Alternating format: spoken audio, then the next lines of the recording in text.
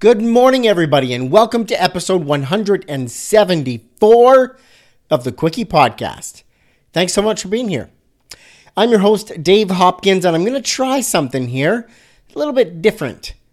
So before I get started and introduce today's guest, I want to read a review. I've got a pile of reviews on iTunes, on both the US and Canadian iTunes. Silly how they divide it up. Can't we all just be friends? Anyways, I wanted to read a review. So this review is titled The Perfect Dialogue by Bogal, or sorry if I got that wrong, Bhogalr.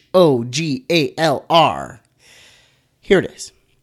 What I love about this show, that it's more about having a conversation rather than an interview. Hearing designers that inspire you talk about their journey and being vulnerable is so refreshing. Also, it's so much fun to hear how guests respond to, "Are you ready for a quickie?" Thank you so much, Bulgar. I really appreciate the review. Thank you so much. Keep listening. I'm going to keep bringing it here for you. So thank you. Now, you're here because you want to know who the guest is today. Well, today's guest is Jon Kutt. He's from High Road Design, and I know you know Jon. Jon's been around. He's got some great work out there. During this episode, we talk about his gigposter days. Remember gigposter? We talk about how his entrance to design was actually when he was a bar manager, so kind of a non-traditional entrance. We get into talking about the challenge of learning to work directly with clients rather than having, somebody who can filter the feedback for you. Jon also tells us about the project he was a part of for the Symantec Icon. Now, it immediately grew way out of scope, lasted 6 to 7 months, and then, well, you'll just have to listen to hear why. And Jon also tells us about the Canadian clothing company that he does work for and why he is so proud of it. I had such a great time chatting with Jon, and you're about to hear that too. So let's get to it. Ladies and gentlemen, my guest, Jon Kutt. Here we go.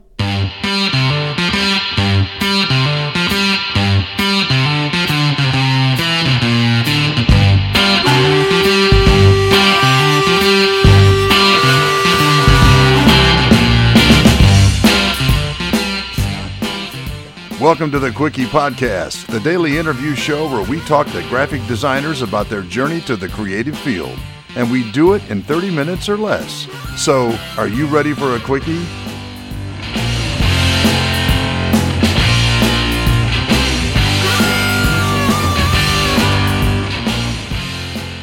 Jon, thank you so much for being on the Quickie Podcast today. How are you? I'm good, Dave. Thank you so much for having me. I'm excited about this. It is my pleasure. But I first need to know, are you ready for a quickie? I am. Yes. Yes, I am. So let's start with the tough stuff. Briefly tell the listeners about yourself. Okay. My name is Jonathan Kutt. Jon, otherwise known as the High Road Design. I'm a graphic designer and illustrator out of southwestern Ontario, outside of Toronto, in a small hamlet called Kitchener. Good old Kitchener. Kitchener-Waterloo.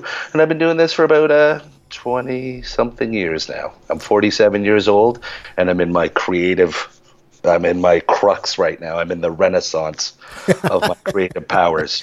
I love it. In the renaissance of your creative powers. I am. Yeah, it's crazy. So the High Road Design, how long have you been running that for? Well, I've been doing freelance for a long time. I used to be Safety 47 on gigposters.com. Okay. Way back in the day. Gigposters, way back. Way back, yeah. And I did posters for years and years, and a lot of design for musicians and bands. And then I changed over to paper cut because Safety 47 didn't. It was a timely thing. Everyone was something and a number. Hydro 74. There's a lot of people were doing stuff, and I'm like, I have to get on that. So I did that at that point, and then I changed it to paper cut because my last name is Kutt. And then I thought that was too cutesy, so I switched it over to High Road Design. Nice. I love that. Yeah. Paper cut because your last name's Kutt. That's it. It came to me, and then it quickly left. Got so, Yeah. Yeah. So did you do the studio in-house design thing before kicking it out on your own? I was a bar manager at a live music venue, and they tapped me to do all the posters, and that got me doing stuff for other people. So for a long time, I would still manage a nightclub and bring in acts like, Heavy Trash with Matt Verderay and John Spencer, J. Rue the Damager. We'd get, mid-sized bands that were huge for me when I was younger, and I'd get to do posters for them, and then it might lead to other things. So I was doing that just on my own as I was finding my way through. About 10 years ago, I started at a marketing company as a designer. They took me on. I'm self-trained. I went to school for illustration, and I came to design just on a whim, and they took a chance on me, and I've been here for almost 15 years now, I think. Oh, right on. Yeah. So, John, I'm going to go back even further than that, and I want to ask you about your childhood and what that was like. Do you feel that you had a creative childhood that pointed you in this career path? I did, yeah. Out of my family, I was the only artistic one. And I think my parents were very, very supportive of me. A couple things. I am colorblind, red-green colorblind. So colors can be a challenge for me. And as a child, it would come out in my art and oftentimes to mixed effects to my teachers. They'd want you to do color wheels and scientific color studies, and I could never really do them. But I learned to use it to an advantage for me. That's so interesting that you say that, because just a few episodes ago, I interviewed, sorry, pardon me there. I interviewed Robert Almeida. He's a designer out of Miami, Florida, and he threw that in right at the end of the episode in the Ask It Forward question portion that he was colorblind. So it was a really interesting conversation, dabbling in this color-related, graphically very visual career and being, colorblind. Obviously, there's different senses of what colorblind is, of course, or different degrees of it. So it's fascinating. It's such an interesting thing to hear. Yeah, my grandfather was completely colorblind, so he could only see in shades of gray. I'm red-green, so I still have color sense. It's just it can be a little mixed up. Every once in a while, I'll ask my wife, I'm like, what color is this? And she'll go, it's brown. And I'm like, I wanted it to be red. You're just hoping for hitting the right thing. Yeah. When I'm mixing, I can, color numbers are easy to mix. But yeah, my childhood was, I loved drawing comics. I used to draw the comics The Marvel Way by John Buscema. And I used to literally just sit and practice and practice and practice. Got it. So you were big into drawing and illustration then when you were younger? Definitely. So then, was it that excitement about illustration that led you to pursue that as sort of your original career path? Yeah, I didn't really know much about design. I knew it was around. Like, I was a big Hanna-Barbera fan, and I always loved the Hanna-Barbera, the title treatments at the beginning. I always loved the typefaces, and I've always been drawn to type focused works. I think, even in movies, I think as a kid, Star Wars, obviously starting off with the bold receding type was a big thing for me. And I would get excited about things that sparked, a bit of more creativity to me outside of it. I was passive. It was very active. When I'd watch things and whatever, I would want to do something with it, and I would want to draw or make a fan film or something, Yeah, so you pursued illustration in school, and then when you came out of school, did you jump into any jobs doing illustration, or was that when you got into, being the bar manager and organizing that? So I went to school very young. I was 17, and I went to the Sheridan College in Oakville, Ontario. Was the place to be for illustration and for animation. It's still the place that Disney goes to. At the time, my professor was a very well-known Canadian illustrator. He was like the mid-century modern Canadian. He was the guy, Frank Neufeld, who did Dennis Lee's Alligator Pie. So he was the head of the thing, and I was so excited to go there. And because I had drawn so much, the first year sucked the life out of me and sucked a lot of the creative juice out of me. So I dropped out. So I stayed for a year. I still feel some regret about it, but I feel like it pushed me down a different path. Yeah. I wish I had stuck with it, but at the same time, I can't deny that the path that I've taken has led me down some interesting paths. Yeah. Definitely. Got it. Okay. So now I want to get into, John, what has been the most influential design of your life so far? Something that you saw and just stuck with you. The biggest on the design front, I think it was when I came across House Industries typefaces, packaging, to see how they were putting together this retro thing, but putting a new spin on it and doing such a complete job in packaging these like street van fonts in a van-shaped box, but the graphics and everything that went along with it, the art that was done with it was just it made me want to learn more and to do more. It was such a moment when I saw their pieces roll out, and I wanted to see more.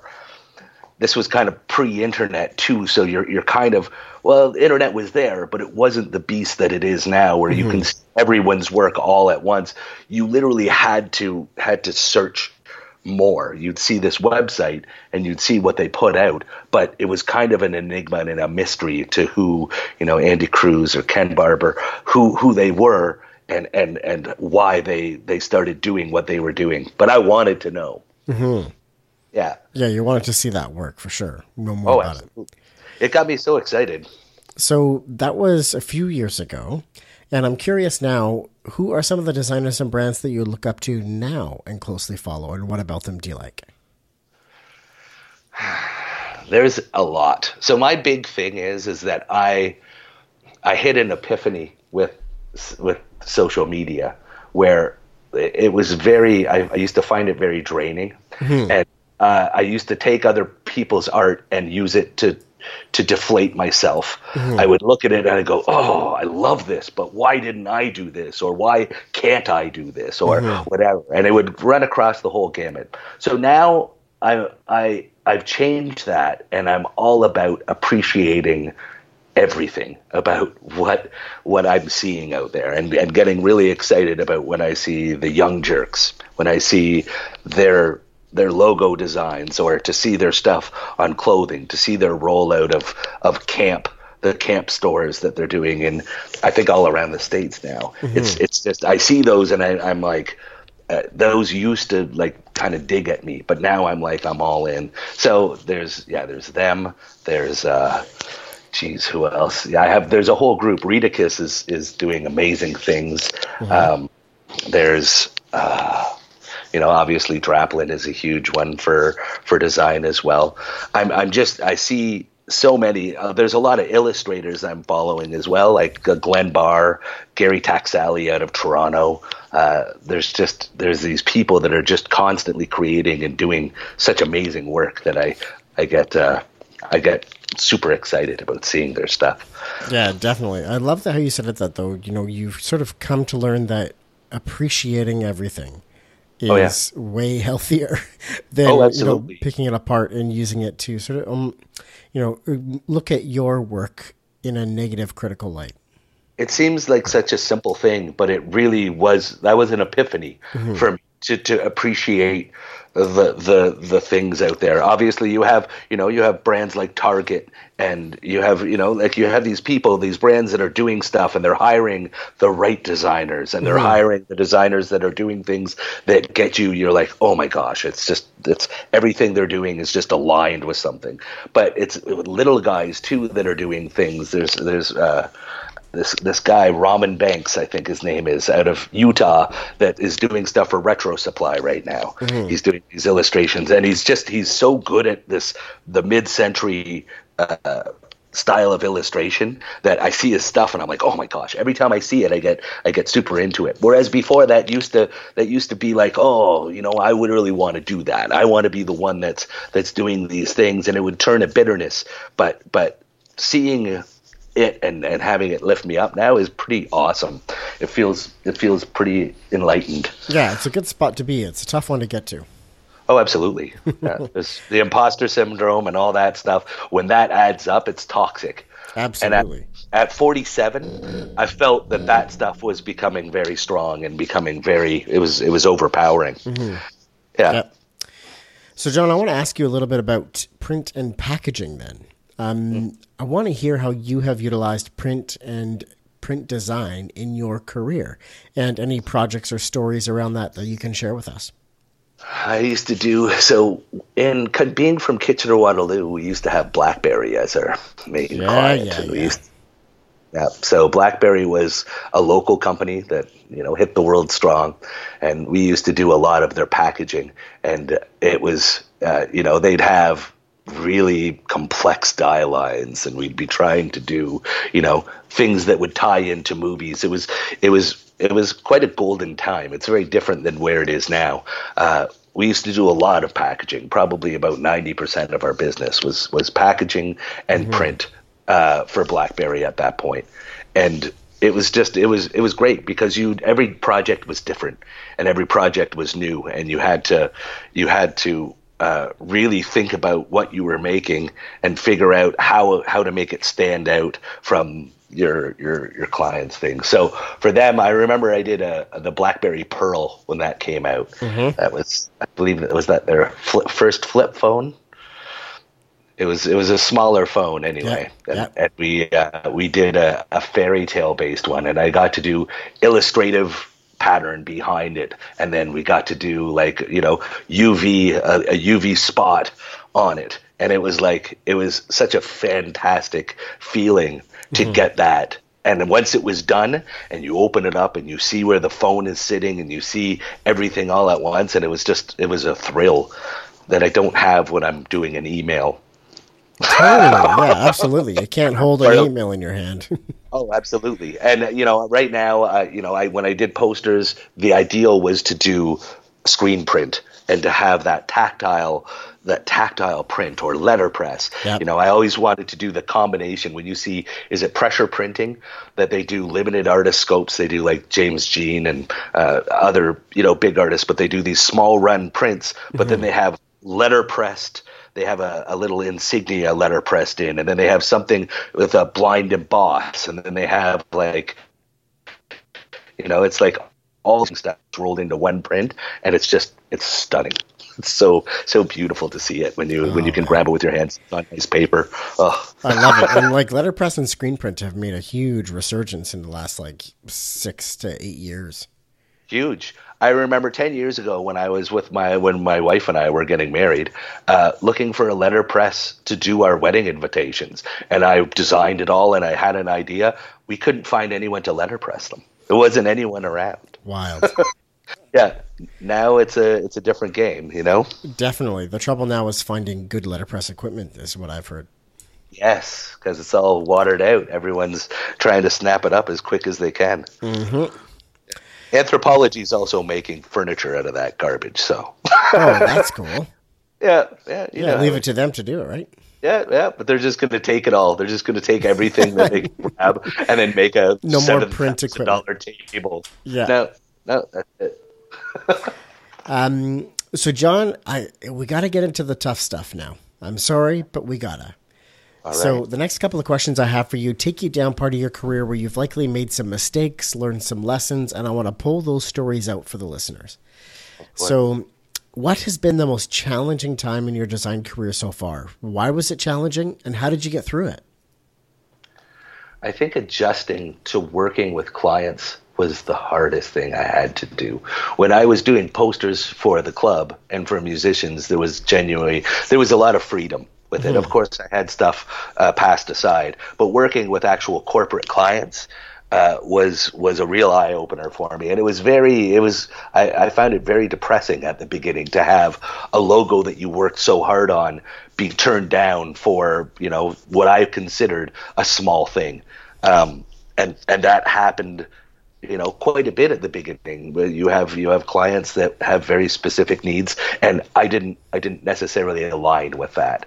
So having clients that basically you have to listen to them very closely and try to align your skills without letting your skills take over everything, I think was the hardest thing for me. Yeah. Gosh. Yeah. Because all of a sudden you're now getting feedback that you otherwise never got or was filtered before it got to you. Absolutely. Well, and I took it very hard. Like it's you have to have very thick skin as a designer, and there a lot of designers throw out these memes. It's like whatever when you get a logo as like a Word doc or something. But those things when they happen, they can be it's literally knocks you off your axis, and you're like, how am I supposed to do the best job that I can with these shackles on or with these limits? But it's possible, and you can really revel in them too. Like you just have to change your mindset a little bit. It took me a long time, man. It took me a very, very, very long time. It's kind of something that you can never really prepare yourself for. You just need to understand it's going to happen, and it's going to be painful, and you'll do fine. Of course, yeah. There's some doctor's exams that kind of align with that too, right? Yeah. It's just like, okay, this is just gonna happen. I'm got to take it.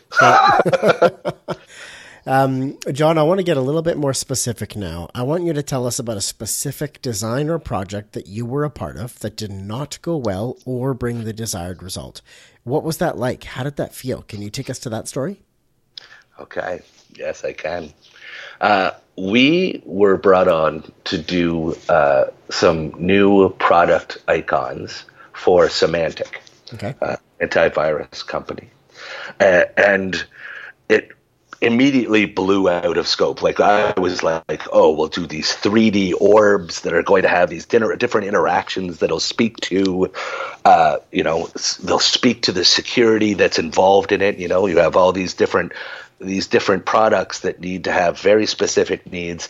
And I was thinking of these very complex vector illustrations that I would have to learn in Cinema 4D for, and then I would transfer into Illustrator. And it was this giant job. Like it was, I can't even express how much of my life it took up. And it was months. And we were working with one of the managers down in California. And it just kept going. But we'd hit these things where he was like, we're not getting it on this. This one, I see it more this way, and we'd head down another path or whatever. But meanwhile, the suite of icons kept growing and growing, and so it was me and the creative director, and we would work night, day, weekends, constantly. And because I was learning the software, I was trying to put everything I could into it. At the end of it, they ixnayed the whole project and they went with something else. But this was probably 6-7 months out of my life. Yeah, and it was such a hard thing to go through. It was such a devastating. I was so proud of what I had done, and when we would have different icons for when they were in the taskbar. We had built this entire system out. I had a 27-page document that explained why we did the things we did, and each document was done. And it was we planned it all out, and it was one of those things where we had to do it in order to sell them on it, and it didn't get bought, and that it hurt, and it was a very rough time, but it's still one of my favorite projects to work with. It was still one of my favorite things that I've worked on. Interesting. Yeah. Yeah, even though it never got made, it never got whatever, I still love the work that we did for it. Okay, that's a good one. Yeah. Jon, what is something you're struggling with in your design career right now? Trying to keep up with everything that's going on in the industry now. It seems like, in my company, we've gone from 90% print to almost 10 or less percent print, and a lot of UI UX, which isn't, it's one of those things. I look at it as common sense, but I know that there's a deeper science behind it. It's not, it's just, it's kind of foreign to me as an illustrator who wants to do things visually, to think of the back end, to think of the user experience, whatever. I do it preternaturally, but it's not something I can actively, I don't feel, my brain can be focused on that as a section. So it's fitting in with that. And that's why I started drawing again, because I was feeling very out of place, and very, it's very easy to slip out of the mainstream in this industry, where you're doing stuff, you're of value to the company, whatever. Something changes, and all of a sudden you have to learn new skills in order to maintain that efficacy, right? That's it. It's dark sometimes, because it's like I want to provide value, but I don't know if I'm willing to go down the UI UX route yet. Yeah, that's a tough one for sure. It's a huge one, and I think in the industry there's a lot of things that go on now where you're having to wear so many hats as a designer that it's very hard to know which hat you should have in your collection now, right? Definitely. Yeah, you can go video, you can go 3D, you can go, there's so many different ways that you can spend your valuable brain power that you don't want to fill it with junk that's just going to take up the space that you need for something else. Goodness. Yep. Yeah, that's a tough one. Yeah. I found being more relaxed with things, and being not being as like, it has to be perfect. It's, I have to know this I have to be the best at it within my organization, has really calmed things. I still want to do the best work that I can, but I realize now that I can't do everything, and that there is a reason that there's specialties. I was just going to say, there's, a reason, or, there is something to the saying, or being an expert in something and being able to say that, nope, that's not for me. This is what I excel at. There's something to that too, right? Absolutely. All right, Jon, I'm going to turn this bus around. Now I want you to tell me about a project that you've been a part of that you are the most proud of. You kind of blended one with the Symantec project that didn't come to life, but I'm curious to see if you had something else for this one. Absolutely. Okay. Well, there's a few. The problem is that I do have some non-disclosure stuff. There's some things that are coming up that are probably some of the biggest yes moments for me, but that won't be until 2020. I've recently started working with Naked and Famous Denim out of Montreal. Very cool. And doing I did a one-off jacket for the Mondo Denim convention. I believe it's Mondo. I forget what it was called actually, but it's in Asia, and basically it's the biggest selvage denim market festival. And I did a jacket for them, and it turned out awesome. I was so happy to work on it. And then there's a Ghostbusters thing that they just posted today that I got to work on, just doing art for a chain stitch jacket. I always loved clothing, so it's like to work for a Canadian company that's so experimental and so open to everything. It was truly a treat. That's so cool. Yeah. Okay, I have to look up that Ghostbusters thing. I want to look that up. It just came out today. I just saw they just have processes of it being chain stitched, and it looks awesome. I got to use some of my favorite typefaces in it, which is awesome as well. That's awesome. It makes me feel good, I can hear the excitement coming from it.